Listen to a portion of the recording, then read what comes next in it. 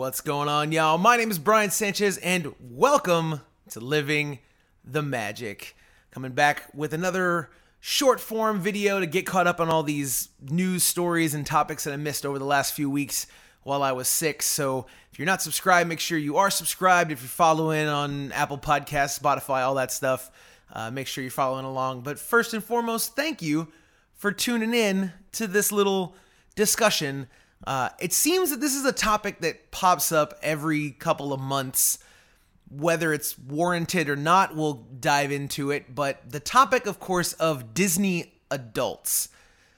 It seems to trend every couple of months on Twitter with a story about something that a millennial did in a theme park that went viral online for, and then people start having a discourse about, is it okay for people of my age, late 20s, early 30s, no kids, to be going to theme parks, to be this obsessed with theme parks and these Disney movies and shows and characters and all that kind of stuff. And it always ends up kind of unraveling into this like hateful argument that it's weird.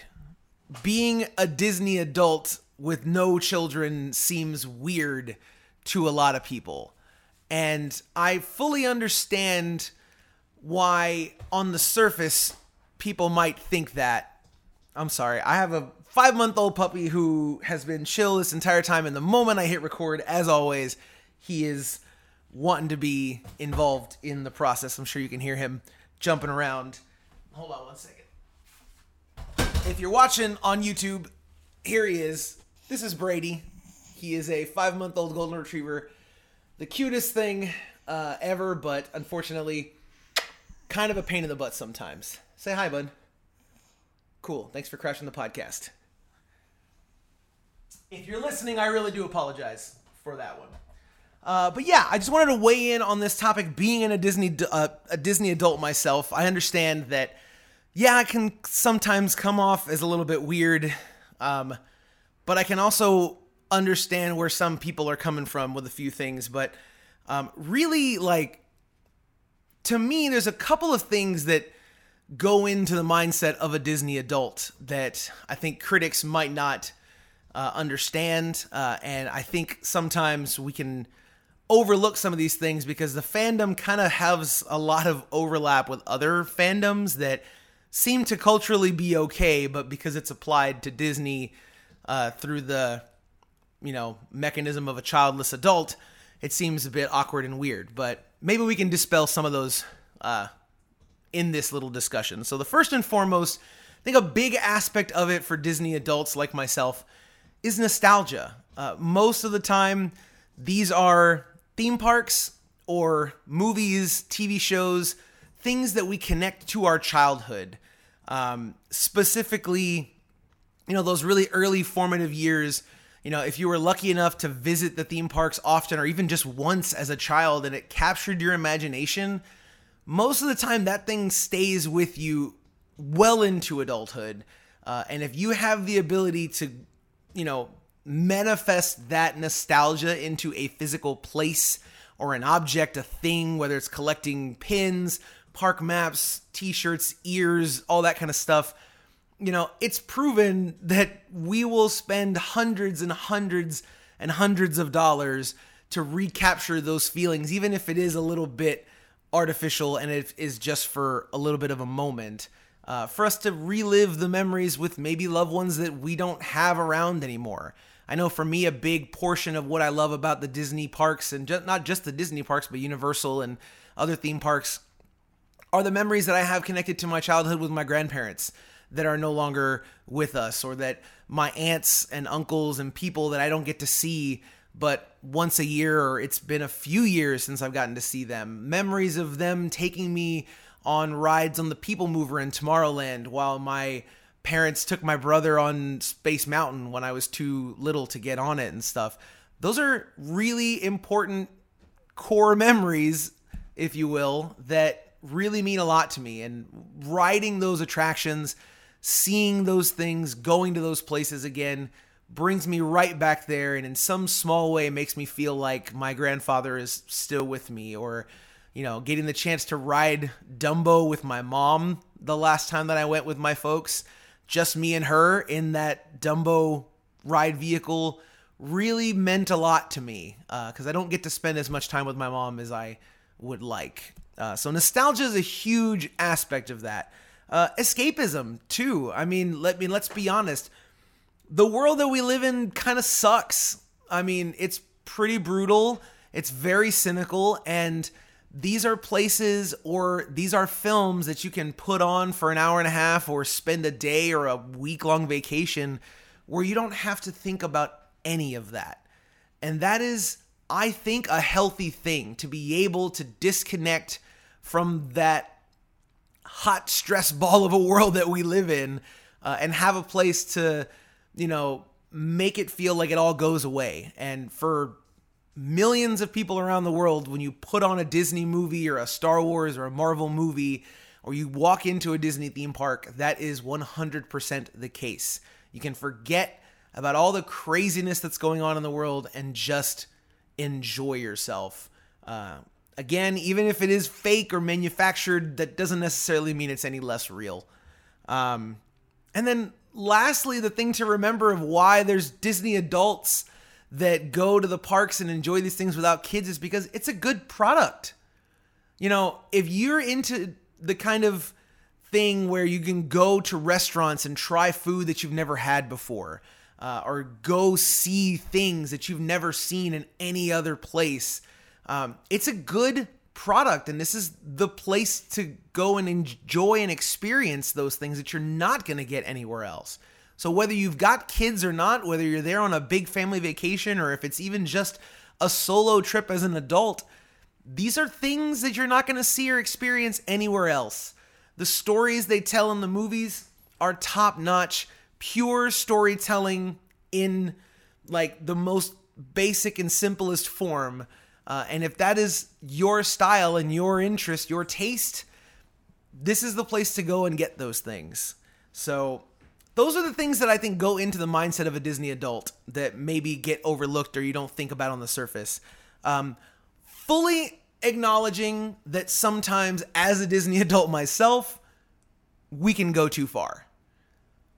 It's one thing to be a fan of something. It's one thing to be dedicated to following, the stories and having it be so much a part of who you are. But there is a line where you can enter into the realm of obsession that can become unhealthy. If paying for Disney vacations and ears and Loungefly bags and food and all that kind of stuff starts to hinder your ability to pay your bills, take care of your health, take care of your family, take care of the other responsibilities in your life, 100% that is not a good thing. And there is definitely a balance that needs to be struck there. And yeah, the childless Disney adults like myself and my wife, yeah, sometimes we can go a bit overboard. We are booking a trip for the end of this year that, we can definitely afford. We've budgeted and stuff, but it has an impact on our financial ability to do other things. And it's just what we've chosen to spend our money on. And we're not able to maybe go do other things that we would like to do, but we've chosen that we'd rather go do the Disney thing again, even though we've done it a bunch. It is a choice that you make, and there's a balance that has to be struck between all those responsibilities and, being able to hold up healthy relationships with others that may not necessarily be into Disney, and finding that balance. And then, of course, a lot of people, the criticism is when they're in the parks, it's not even so much that they exist, but that the Disney adults can occasionally start to make it all about them and can kind of ruin the fun for other folks, particularly folks with families and children that have their experiences kind of, I don't want to say tainted, but like impacted by the choices and the things that the Disney adults are doing. And again, 100% understand that, because as much as I love the stretching room monologue in the Haunted Mansion and want to recite it at the top of my lungs every time I step in there. I don't, because I know at some point, someone in that room, that's probably their first ever time in the stretching room. And I don't want to become the memory that they have. And very oftentimes, the obsession of getting that Instagram pic in front of the castle, Disney adults can be a little pushy in doing that and can impact other guests' experience in the process. I understand sometimes younger children will want some kind of a souvenir that is like some special edition popcorn bucket that the Disney adults, the eBay resellers, and those kind of folks will come in and just buy all of them within minutes. And then, that child doesn't get the chance to have that souvenir or to have that experience. And then, yes, that kind of sucks. So keeping in mind when I am in the parks and when I go to these movies that it's not all about me, the Disney adult, enjoying it, really is something that I have to kind of think about. And I try to make sure that I, kind of spread that message to other Disney adults like myself, because sometimes we forget that and are not the greatest guests to be around sometimes when we're in the parks or we're in the theaters or on social media, doing our thing. But the bottom line, though, and this is really regardless of what your reason for liking Disney as an adult is, that I always find really, really strange that Disney adults tend to be the thing that kind of becomes okay to be picked on for, being into it, is that everyone has their thing, that you can apply all these same logical reasons why you're a fan or interested or have a passion for it to just about any other fandom that we all in society deem to be fairly normal. The biggest one that stands out that has the same parodies as sports.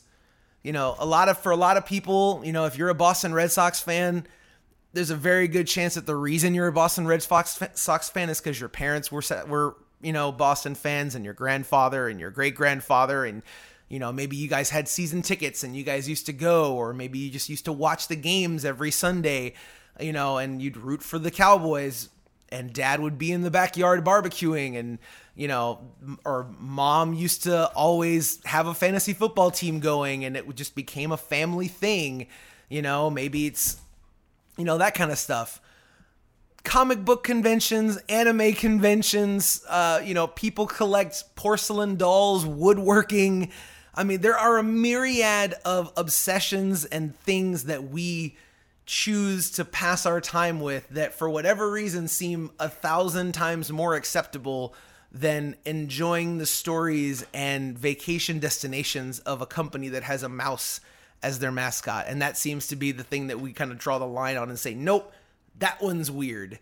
I don't understand that, but I fully understand that if it's not your thing, it can come across as weird.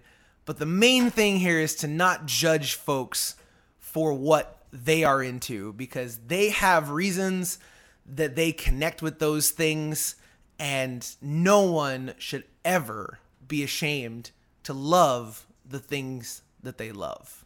So those are my 2 cents on Disney adults. I've kind of ranted for a little bit longer than I had expected on this, but I'd love to get your thoughts and opinions on this sort of thing. So, if you want to share your thoughts, you can get at me on Twitter. I am at your primo Brian. And then, of course, if you're watching this on YouTube, you can leave a comment down in the comment section below.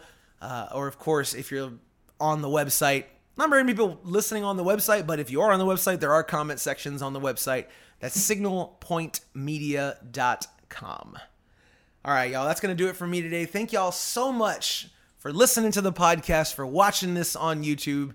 Make sure you follow and like, comment, subscribe, all the things that you're supposed to do so you never miss another one of the videos that I do here. I will be back tomorrow.